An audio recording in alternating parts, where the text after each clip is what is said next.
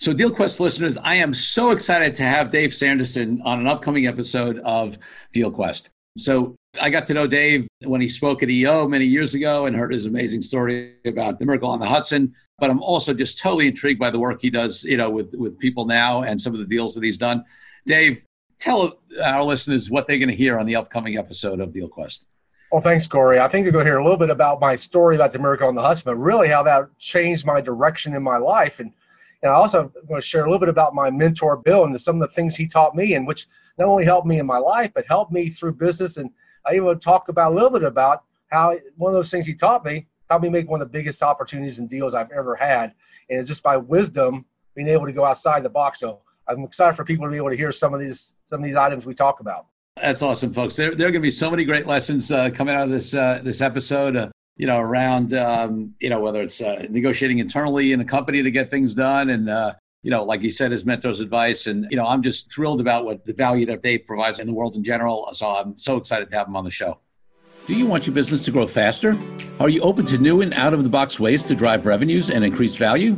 How do you imagine the most successful entrepreneurs and business leaders double, triple, or expand their businesses tenfold or more? The answer is Deals.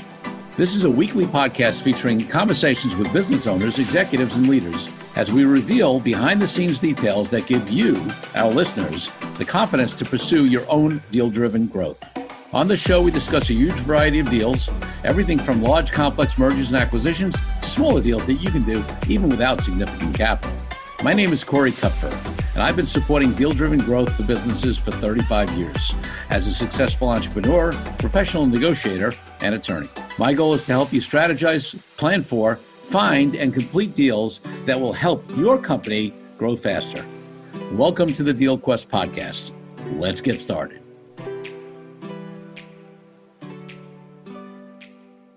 Dave Sanderson is an entrepreneur, best-selling author, philanthropist, and a survivor of the Miracle on the Hudson. For more than 4 decades, he's been a top producer for some of the largest sales teams in the world. More than 250,000 people have enjoyed the warmth, humor, and inspirational power of his business and personal leadership events. Author and contributing author of 3 international best-selling books, including Moments Matter, How One Defining Moment Can Create a Lifetime of Purpose, Brace for Impact, the recent bestseller, #1 Habit for Success, Smart Femme Summit Special Edition. Mr. Sanderson has empowered more than 500,000 people globally through his speaking, audio, video, and workshop programs. After nearly 35 years in sales and sales leadership, with roles in companies such as ADP, PeopleSoft, KPMG, and Oracle, Dave found his executive coaching and personal leadership firm, Dave Sanderson Speaks International, on January 15th, 2014. As a sought-after international speaker, he works with established and emerging leaders to help them find their distinct advantage, aligning with their purpose through employing their leadership skills, igniting their performance through focused execution, resourcefulness, and gratitude. On January 15, 2009, Dave was one of the last passengers off the plane that crashed into the Hudson River, best known as the Miracle on the Hudson, considered to be the most successful ditching in aviation history. In addition to 35 years in sales and sales leadership, he was a director of security for Tony Robbins for over 10 years and has recently been named one of the top 100 leadership speakers in Inc.com. Dave has spoken at countless fundraisers that have raised over $14 million for the American Red Cross. He continues to donate his speaker services to the organization as an expression of gratitude for the care he received from the first person he saw after he was rescued and transferred to land in New Jersey, a Red Cross volunteer with a blanket. Dave Sanderson, welcome to the DealQuest podcast. Corey, thank you for having me today. Yeah, folks, I got to tell you, we're going to get into a lot of stuff with Dave, but I saw him speak some years ago at an Entrepreneurs Organization event, telling his story about the Miracle on the Hudson. And I think I've shared with Dave in the past that I actually saw that happen from my conference room window on the 72nd floor of the Empire State Building at that time, which faced west. My client said, "What's that?" and pointed, and we literally saw the plane, as it landed in the water, and we would which was north of where we were on, 34th Street, and started floating down the Hudson. So we'll get into that amazing story, and maybe even more importantly for entrepreneurs and deals on what it led Dave to do and what he does now. But before we do that, I want to take you back, Dave, to when you were a little kid growing up, 8, 10, 12 years old. What did you want to be when you grew up? Because my guess is a speaker and leadership trainer and consultant and, coach was probably not it, but you tell me. Yeah, you're exactly right. It was not it. When I was 12 years old, I had two things in my little book that my mother kept for me. One was I wanted to be a Major League Baseball player, and the other thing I wanted to be was an astronaut. As you and I probably grew up in the 60s where space was everything. So, yeah, no, it wasn't to be what we're doing now, but, sometimes we get led to do different things in our life. Yeah, totally love it. Okay, and then one other question, looking back, and this could be when you were a kid or older, whatever comes to mind. What was your first deal of any type? Yeah, the first one I look back on, it was it had to be when I was selling copiers door to door, and and back then, you had to get a van, you put a copier in it every day, and they told you not to come back with it. So you figure out how to sell pretty quick, right? And you make a lot of mistakes when you first get into selling. But my first opportunity was selling a copier, and I was ecstatic. I'm very candid. I didn't know what I was doing. Fortunately, I had someone to give me some guidance, but that was my first one in that world. But then I, of course, had some significant ones come on later. You learn a lot more from the losses than you do the wins, as you know.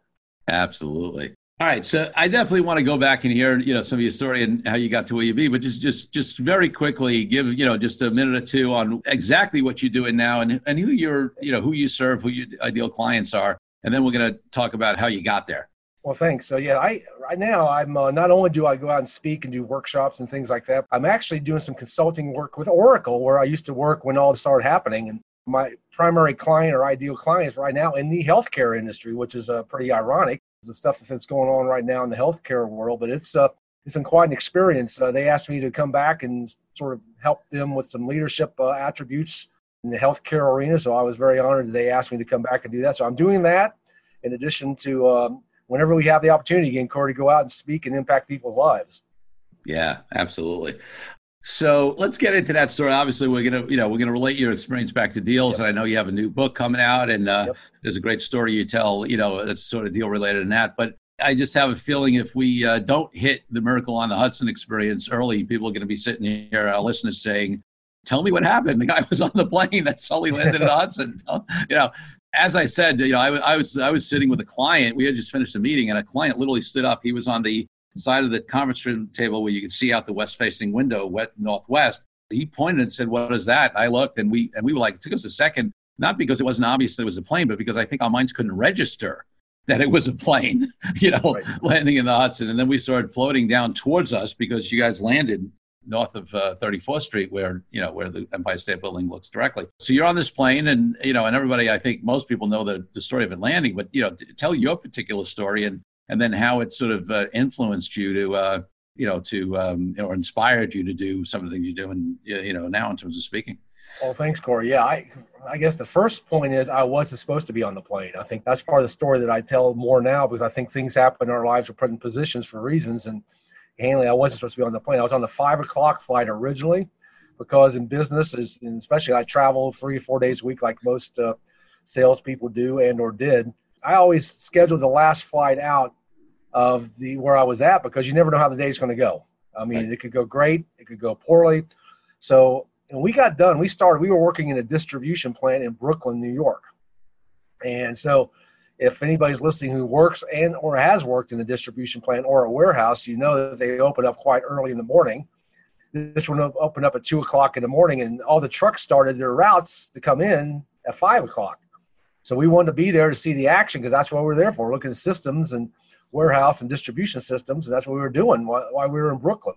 So we started at about 4:45, 5 o'clock. And then so we got done at 10. And that was like a dream come true, because you rarely get done that early. And so I was like, great. I called the travel agent and worked with her. And then she shifts my flight to flight 1549 that afternoon. So I gave up a first class seat at 5 o'clock for a seat 15A to be on U.S. Airways flight 1549 on January 15th. Wow, amazing. So the plane goes down.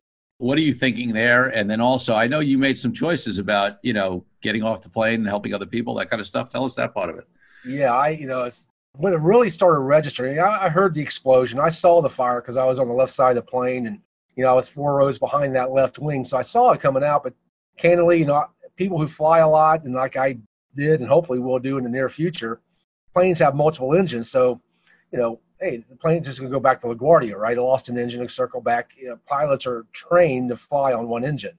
Right. And that's, but as we all know now, it was a double bird strike almost simultaneously because you only heard one explosion on the plane. So I think that contributed to it, Corey, because no one really got out of sorts because I think most people thought we got another engine. We're going back to the airport. But as we were crossing over the George Washington is when I heard the captain's famous words, "This is your captain, brace for impact." And that's when I got to tell my new book. That's when I put 2 + 2 together. I'm like, okay, this is not good now because we cleared the George Washington by approximately 400 feet, and the bridge is approximately 600 feet. Yeah. So we were about 1,000 feet and descending straight into the Hudson River. And you remember that day, it was 11 degrees. It was cold that day in New York. And the river, if you looked out, and there were some pictures that I saw that happened earlier in the day, there was ice in the river. Yeah. So it was not only cold, it was ice in the river. So, that's when about a minute and a half to 2 minutes at that point in time to sort of get reconciled. So that's when I went into business mode, Canley. I said my final prayers, and I went to business mode because it's like, okay, if I have a shot, I better have a game plan. And, being in sales and, if you're putting together agreements and deals and things like that, you better have a game plan on how this thing's going to shake out. So I put my game plan together, and my game plan was to get to the aisle, get up and get out if I survived the crash. And fortunately, as we all know now, we did survive the crash, but now you got part 2, which is now water coming into the plane. And the way it hit backside and front side. So the backside took the brunt of the hit, and he was approximately, I think he says between 100, 120 miles an hour when he hit. So it was a hard hit. And some of the fuselage came off and something came through the bottom. So water started coming in immediately. So yes, you survived the crash, but now you got ice cold water coming in the plane rapidly, and the plane started to sink, and no one trains for this. So now it's like, okay, we got to go into go mode now. And that's what happened. So I think I tell people, if you look for this from a business case perspective, I think this is a really good business case for somebody, because if you look at the business side, is 90% of that passenger on that plane, Corey, were business people. Yeah.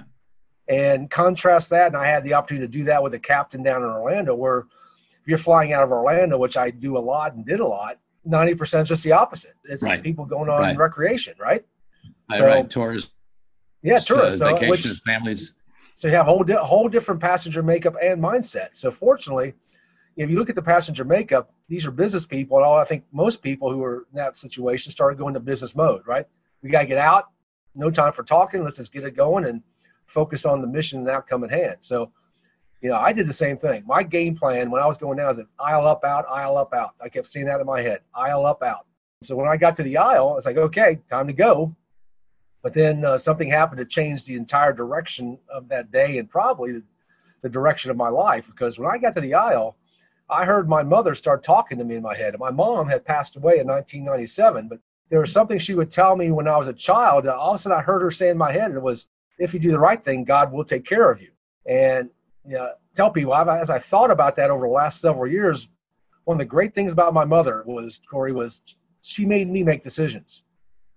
And I think it's one of the things that I have definitely not done well as a parent, make my kids make decisions, because, she didn't say, do this. She said, if you do the right thing. And I could have gotten out of the plane, and that could have been the right thing to do. But the choice I made was to go back and see if anybody needed help. And that's why I climbed over the seats towards the back of the plane. And I got behind everybody, and everybody started to move. So, okay, but back there, the water was about anywhere from waist to chest level deep. So it was much different in the back of the plane than it was in the middle of the plane. I'm going to be very candid. And based on the impact, of course, people had stowed some of their luggage underneath the seats, and the bins had popped open on impact. Luggage is floating in the water, and it's dark in the back of the plane, because the back of the plane, if you look at it from the side angle, from the New York side or the Jersey side, it's underneath water. The back was already underneath water, because it wasn't like flat like you see in that one picture. It's actually underneath water. So the back of the plane was already submerged. So I was just making my way out. I was just behind everybody else. I was trying to get out, and the first light that I saw was on the right side at 10F, the door that got popped out. So okay, I'm out of here, right? Time to go. And I looked out, and all of a sudden I saw things that were amazing. First was that wing was already filled up. There was no room for me on that wing. I looked over to the right, and that little lifeboat was already filled up, and there's no room on the lifeboat. But people are already being rescued. The ferries were there, as we know now, 2 to 3 minutes. They were amazing. That was part of the rescue that people don't talk about a lot. Dave, one of the things that, because of the perspective I had from the 72nd floor of the Empire State Building, we actually had an aerial view of that happening. Wow. And I remember I said to my client, there were just boats coming from everywhere. And we saw it from the top. It was I'll never forget that experience. And I was amazed at how quickly, obviously they got the word out, I guess, through whatever emergency systems or whatever. And it was unbelievable, the response. And to see that from our perspective was amazing. Yeah, it's, and that's why I tell people, once again, I look at this from a lot of different angles. And from the business side, this happened, Corey, at pretty much the perfect time, because the boats start their routes on the ferries, New York waterways, roughly about 3:30, 4 o'clock, going back and forth. This happened at roughly, 3:27 in the afternoon. So the boats were queued up, but they weren't out yet. Because now if you look at, if it was, say, 10 minutes later and the boats are crossing, we wouldn't even had a shot to go into the river because the boats were there. So it happened at the ideal time, and the boats were queued up. And I know the gentleman who owns the New York waterways, he made the call. He got the call. He made the call and said all boats go, and he forewent revenue. He could have been doing his revenue, right? That's what he gets paid to do.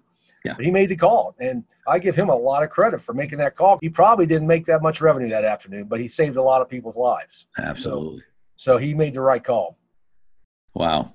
Amazing stuff. So you eventually got out of the plane. You were one of the last people out of the plane. Yep. And, we all have seen those pictures of people standing on the wings and, getting rescued. And so now, at that time you're a salesperson, but this really changes your trajectory of life and business in some ways, right? It did. Right? On a number of different levels. And, things were happening so quickly. And you know this, you were in New York. I was in New York media, right? So it was just constant that night. It's just constant media. So I was all over the world in media because I was the last passenger out of the plane. I didn't know that until I was on Good Morning America. I knew I was one of the last because I was waist deep in 36-degree water, hanging out of the plane for 7 minutes. But what really, some of the things that really changed and helped me change is, number one, is that next day when I got back to Charlotte, I went by the office, my Oracle office, and I just wanted to check in and say, hey, by the way, I'd let you know I'm alive, I'm okay. And my boss at that point said, are you going to Michigan next week, right?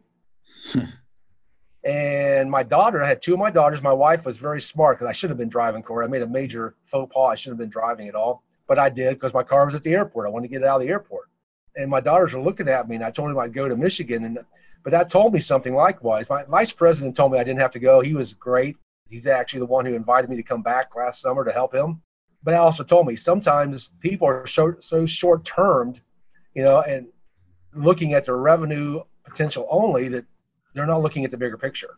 Yeah. And my vice president did. I give him all the credit.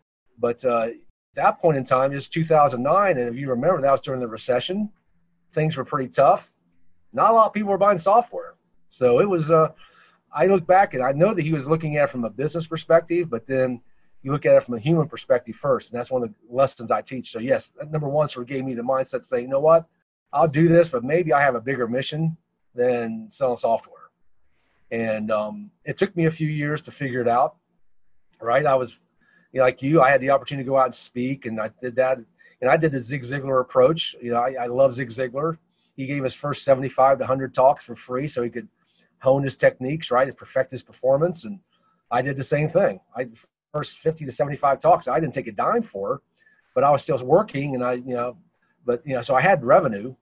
In fact, that year I was the number one salesperson in our division, amazingly enough. And that opportunity I was in Brooklyn for went through. Yeah. So we can talk about that deal later on. But so it was that changed, and then I knew started realizing my mission was being able to impact people and helping people who, especially right now, who are going through a traumatic life experience. And right now we're all going through that with this COVID thing. Yeah. So that's what turned my mission, and that's why I started doing my own thing, and I still do my own thing. Let's take a break from the show for a minute so I can invite you to a new way to determine your deal readiness. I created a fast and easy assessment that will determine exactly how deal ready you are. Once you complete the assessment, use your responses to identify the obstacles that are holding you back from being a deal-driven growth genius. It's as easy as heading to CoreyKupfer.com/assessment. That's CoreyKupfer.com/assessment and filling out a few multiple choice questions. I'll be checking in after the episode to see what your results are. Now back to the show.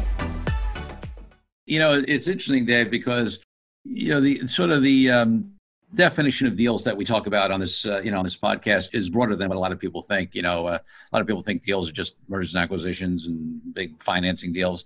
But for me, it's everything from that to strategic alliances and joint ventures and real estate and you name it. Also, I think fundamentally, and in these times, I think it's become more and more like there's a fundamental deal that happens between an employer and their employees, between companies and their clients or customers. And, I think that those were not looked at as deals, many years ago. It was just, we hire somebody, whatever, because, there was an unequal, sort of bargaining position often, but now there are a lot more options for people. People can become entrepreneurs. There's a lot more mobility, and things like that. And I think if, because I had a similar experience, when I was working in big law firms, right, where they expected basically, I had a conversation with a young partner there when they upped the hours requirement that we had a bill at a medium-sized firm when I had left a big firm to go to the medium-sized firm, right? And I said to that partner, well, that wasn't the deal when I got here, right? I could have stayed in big firm practice and be making, 30, 40% more money. The deal I took was to be able to work less, make less. And for me, it was because I had some side ventures that I was interested in pursuing, but whatever the reason. And, his comment to me was, I don't believe in that lifestyle stuff. I said, the deal was I would be able to have a certain lifestyle. And he said, I don't believe in that lifestyle stuff. So, for me, it was like I looked at that as a deal and they didn't look at that as a deal. They looked at me as yes, valued, important, we love you, blah, blah, blah, employee. But they didn't look at that, breaching a deal. And, for you to have, and it's great at a higher level of the company that they did, they were great about it and they brought you back. But, at the management level, well, the deal is that he's supposed to be in Michigan. I don't care what's going on in his life, Right. I think he's got the biggest thing working. Right. He's got the biggest thing more working. Trouble. I'm sorry. I think companies are having more trouble these days because employees are less likely to take that and also even taking their customers for granted in the deal and that they have with them. I think it's different times now. I agree. The workforce right now is 180 degrees different than when I started back in the mid 80s. When you were talking, I was just thinking about you're spot on, because what happened to me when I was with ADP, I was a top producer. I was on board of directors. I was excelling, and I had a great manager who hired me. And he left, and another person came in, and the first thing he had to do, Corey, was we had a kickoff meeting, and it was in July in Callaway Gardens, Georgia. And the first thing he had to do was hand me a commission check for $63,000. And he looked at me and said, "You'll never make this much again." And I'm looking like, what's your problem, right? Come on. You want your salespeople to make more, right? Make more than you do. That told me something, and I found out that, the person who hires you is the one who's got the vested interest. Someone comes in, they don't have a vested interest in you. And now, back then you put up with it for a while. Now people don't put up with it. Right. They just don't put up with it. Right. Totally different deal. So that inspires you, to go out and, become a speaker. And I know, now, you said, you did those 50 or 75 gigs for free, but now, you've been appropriately compensated speaker for many, many years. And what is the, I think people can probably glean it, but, to talk to us about the message of your fundamental message when you go out and speak. Well, it's definitely grown and morphed over the last couple of years. Well, for the first few years, and you probably would understand, people just want to hear about what happened inside the plane.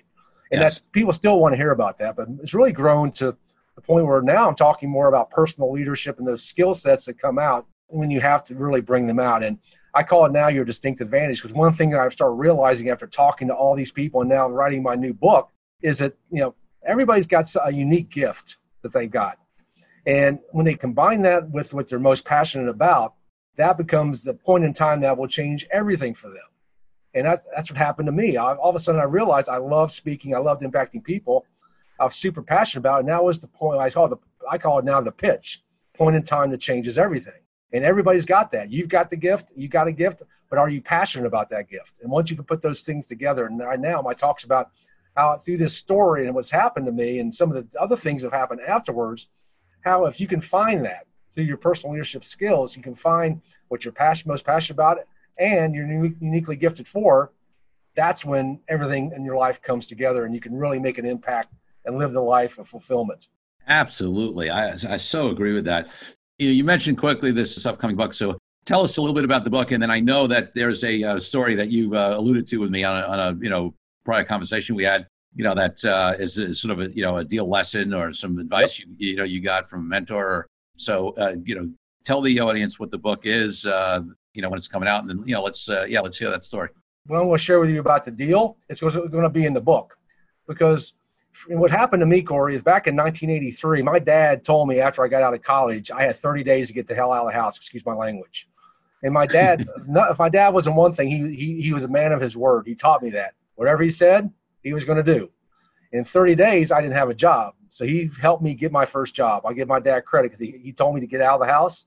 He was going to help me get out of the house. Right. And I became a second assistant restaurant manager for a company that's no longer around called Howard Johnson. So hotel restaurant manager, which I knew nothing about. I knew nothing about except you go eat there and go sleep there, right? That's about all I knew. So my third stop was here in Charlotte, North Carolina, where I live right now. And as you know, when you're an apprentice or second, that means you're a second and third shift. I mean, you're the low man, right? Yep. You're scrubbing pans and doing whatever you got to do to learn the business. Well, fortunately for me, I was on second and third shift because there was a gentleman who would come into the restaurant every night with his wife. He wore a flannel shirt about every day and drove a pickup truck. And of course, we're here in North Carolina. People preconceived ideas. He's just a good old boy from North Carolina.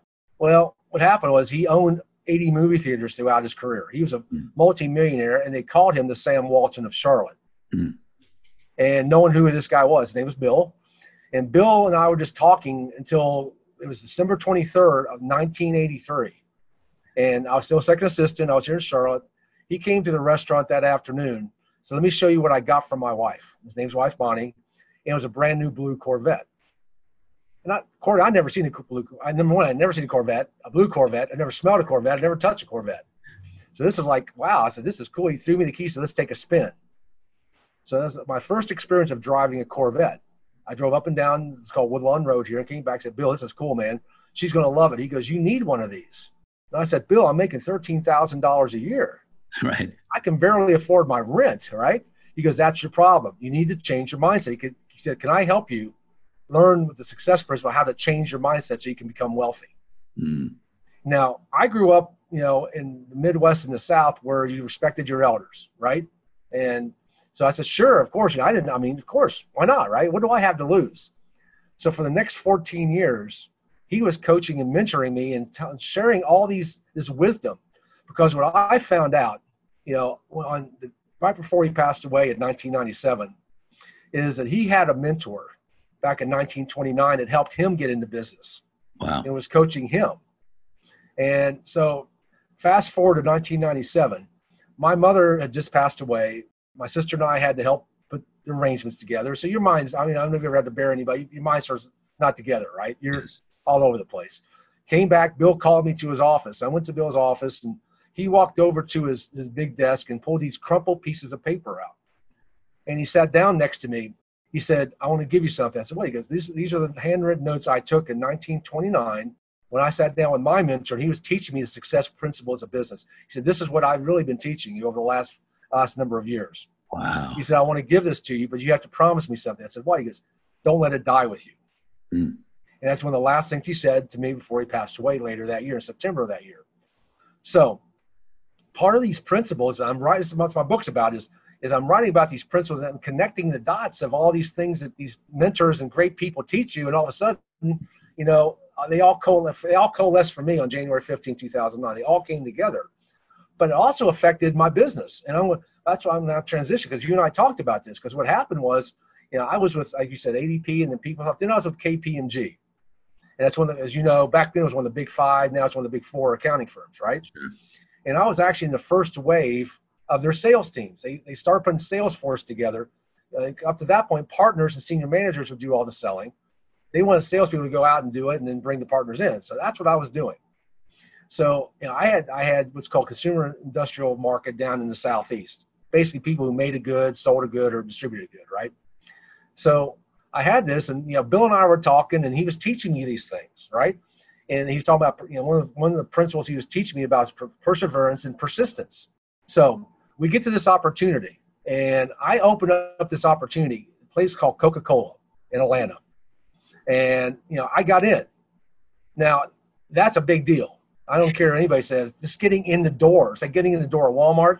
Just getting in the door is a big deal. Yes. But one of the things that was interesting about it, when I got it, the partner didn't want to go initially because KPMG audit had the PepsiCo relationship, and we can't go to Coke. Right. I said, you gave me this. I'm a sales guy, right? I go after business. So they went, and we got in there, and we were getting smoked. I mean, we were just getting smoked left and right, And initially the challenging thing is to even let the partnership make the decision we could even pursue the opportunity.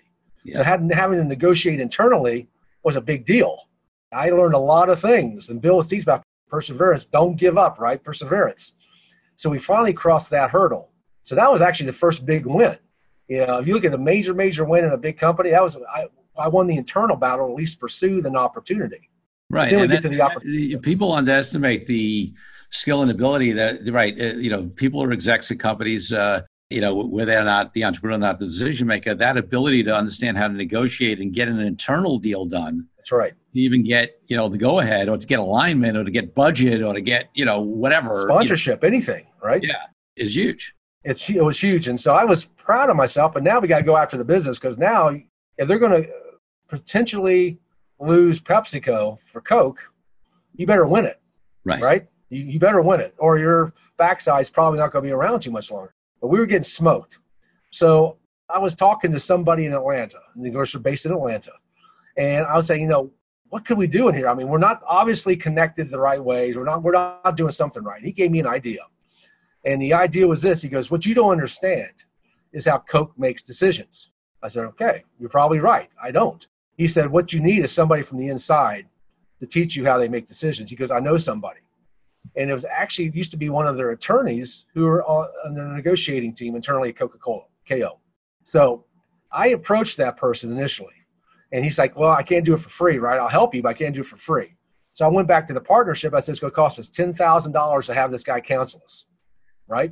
And of course, the partner said, we're not going to spend $10,000 for someone to tell us how to sell business, right? So, so I'm the sales guy, and I'm like, if we do this, I almost said I'll stake my job on it. I didn't say that quite like that, but said if we're going to have a chance to win, we got to go outside the box. We got to break the rules, right? So we paid this guy $10,000, and he came in and coached us on how to negotiate with Coke and what the key things they were looking for, how they did business, right? Because we didn't understand, and we won that piece. It was like a $4 million piece of business, and we won it, which saved my job and probably saved a lot of partners' jobs likewise. But that also told me something. Sometimes you got to go outside the box and negotiate with things that you never even think about. And then you have to go back and sell it internally and negotiate. So like you said earlier, what I learned is some of the biggest challenges are negotiating internally to get the deal. Internally first, where you can sell externally the deal. And the other piece that's fascinating to me, it's one of the things that I do talk about in my Authentic Negotiating book, and any good negotiating training talks about, is the level of preparation you need to do. Yep. And also the ability to understand the person or company on the other side of the negotiating table. And, this is a great story, a great example of how many people will just go in and they think they know how to approach it because they think, they're going to tout the benefits of the company they work at, or use some negotiating tactic or, approach that they've learned. But, that comment that you don't understand how, Coke works, and the fact that you understood how valuable it was to get that information about how they work, is a great, great lesson in terms of negotiating success. That's helped me greatly down the road. I mean, even in Oracle and everything else, because I spent as much time internally selling when I was at Oracle and with Oracle, right, that I do externally. Yeah. And because big companies, as you've been in big companies, and you've been on the law and attorney side, it's just getting the buy-in internally is like 90% of the battle. No question. And frankly, it's part of the reason why I've worked for myself since 1992. That's right. I hate it. That's why I try to get myself too, Corey. Exactly right. Yep. But listen, it's crucial, and people who who figure out how to navigate and negotiate, that environment, get alignment, cut the internal deals are actually the ones that are, that's a big factor in their success in the companies. Yep. That was a great learning experience on my part. And Caitlin, I'm glad I had to go through it because it taught me so much about the different mindsets that you have to understand when you get into big opportunities. I mean, selling copiers door to door, it's a transaction, but you're selling these relationships, right? At that level, you better understand the entire landscape of what you're getting involved with. Yeah. And, the last thing we'll say on that, and then I want to move on to a couple of things we'll conclude with, but, you said something that's important, which is selling relationships. And one of the things I always say to people, and it's who are negotiating anything, is that in most cases in business, the negotiation is either just the start of a new relationship or the continuation of an existing one. And if people don't keep that in mind, so for example, if they use inauthentic negotiating tactics, so they just try to squeeze the last penny out of a deal and forget that there's a relationship involved, right, they run themselves into trouble. That's exactly right. I mean, one of the first things I learned when I got into sales and selling copiers is sales and negotiation is always belly to belly. Yeah. It's not company to company, it's belly to belly. And you have to have a relationship with that person. But second thing, which what you said is, I think, as if not more important, I learned this in that transaction in New Jersey that I was up there in New York for with that company. And one of the biggest things that we gave up, of course, everybody gives a little bit, but one of the things that shifted the tide in that negotiation, Corey, was this. When I said, I'm the guy you're going to call at 2 o'clock in the morning. When all stuff's breaking loose and you're ready to go live on the software, and I'm the guy you're going to call because I'm the one that can make it happen. And that's what they needed to hear because they didn't care about what Oracle had to produce, right? But who are they going to call at 2 o'clock in the morning when all stuff's breaking loose so someone can make something happen? And that one is one of the taught me a great lesson. That's what accelerated my software sales careers because I did that at every other account. Yeah. I'll be the guy you call at 2 o'clock in the morning. I'll make it happen. And I never go back on that. I did take many calls at 2 or 3 o'clock in the morning. Because that's what companies want, right? They want that relationship. They want to know who's in the game with them. That's when it becomes a true partnership as opposed to just a transaction. Yeah, totally. So I know you're in the process of writing this book. Is there a title yet? Is there a date on when it's coming out, or what stage? Since you said that, we just discussed that yesterday. Because yes, the goal is to have this out by September 30th. It will be done and ready to go by September 30th. Of course, now we're looking at how we're going to launch it and all this because, as you know, with all the stuff going on, there's a lot of places you can and can't go. But the book's called, God Gives You the Lessons When You're Ready. And it's really about these lessons that Bill and my mentor gave me that I didn't know that I was getting. And, fast forward, he gave me these notes in 1997, like I shared in the past, but like a real smart guy that I am, I put them in a journal and didn't look at them until 2016 when I was writing my next book, Moments Matter. And I found them. And I'm like, what an idiot I am. I've had gold for how long have I had this gold? But my partner, Don Barden down in Atlanta, said, God doesn't give you the lesson until you're ready. You weren't ready to have it in 1997. You're ready now. This has been I'm obsessed right now with doing this because not only do I have to fulfill my promise, but now's the time people need to understand this wisdom that these people had back in the early 20th century. No question. And I truly believe, it's interesting. I say basically the same thing in a different way often, which is I say, I really believe all the wisdom and answers and everything are out there, right? Whether you call it yours, whether you call it God, whether you call it through other people, whatever it is, right? I think the biggest game in life is our capacity to receive. That's right. And sometimes, I don't think there's a person out there who hasn't at some point realized they've heard this lesson, 2, 3, 20, 30, 200 times before. And finally, somebody says it in a different way today, and you're ready to receive it and you get it. That's right. Right? You finally understand it, right? That's right. It's not that you hadn't heard it before. It's just that you weren't ready to receive it, Exactly right. Yeah. And I think that's what the book's all about right now. That's why I'm so excited about getting this book out. Because right now, during this pandemic and all the uncertainty that's going on, people need some certainty. And hopefully we can share some wisdom that I was very fortunate and blessed to have over a number of years to hopefully help at least one person, sort of wake them up and say, all right, you're not in this thing alone and you can get it done. Well, folks, listen, definitely, look out for the book that'll be coming out relatively soon, after this podcast airs. I'm sure just knowing Dave as I know him and the value he's provided in past, books and his speeches, I'm sure it's going to be phenomenal. So definitely check it out. So Dave, before I ask my last question, in general, where can people find out more about you? Whatever website, whatever. Well, if they go to my website, DaveSandersonSpeaks.com, we're like most people, like I don't know about you, it's always under construction. So I tell people right now, the best place, if you really want to go find what's going on with me and all some things that I'm doing, is LinkedIn at David Sanderson, because that's where I put my new content out first. And that way you can see what's going on and see the updates that are going on. So LinkedIn is probably the best place now that the website's under construction. Great. All right. So my final question that I always ask on the podcast is, my highest value in life is freedom. For me, it means everything from freedom from people around the world, from oppression to the reason I'm an entrepreneur, and I don't work with somebody, right? The freedom to create my life and make the decisions I want. What does freedom mean to you, and how does it impact your business and life?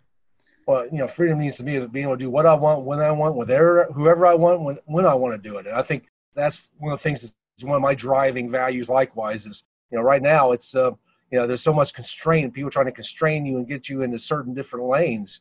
And that's one of the reasons that, as I mentioned, is I did my own thing, right? Because I want to be able to control my own destiny. I want to be able to make the call. And like right now, let us all make our own call and assume the risk, right? We're all big boys and bigger. We can assume the risk. And like my mom and dad said, Corey, I don't know about your mom and dad, but there are consequences to every decision you make. So 100%. If you're willing to live with them, let's go with it. Be free. Love it. Dave Sanderson, I am so appreciative of having you on the DealQuest podcast. Thanks for coming. Thank you for having me, Corey. Thank you for joining me on this episode of DealQuest, where we help you understand how deal-driven growth can be your ticket to freedom.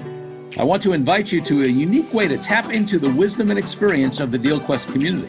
Join the DealQuest Deal Den Zoom calls, a free monthly 90-minute mastermind.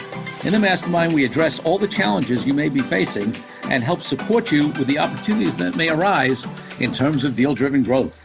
You will get input not only from me, but all the members on the call will collaborate and serve each other in a mastermind format. To sign up for the free mastermind, go to www.coreykupfer.com/dealden. That's coreykupfer.com/dealden. I'll see you there. I'm Corey Kupfer. Until next week, wishing you the freedom and financial prosperity that I know your DealQuest will bring.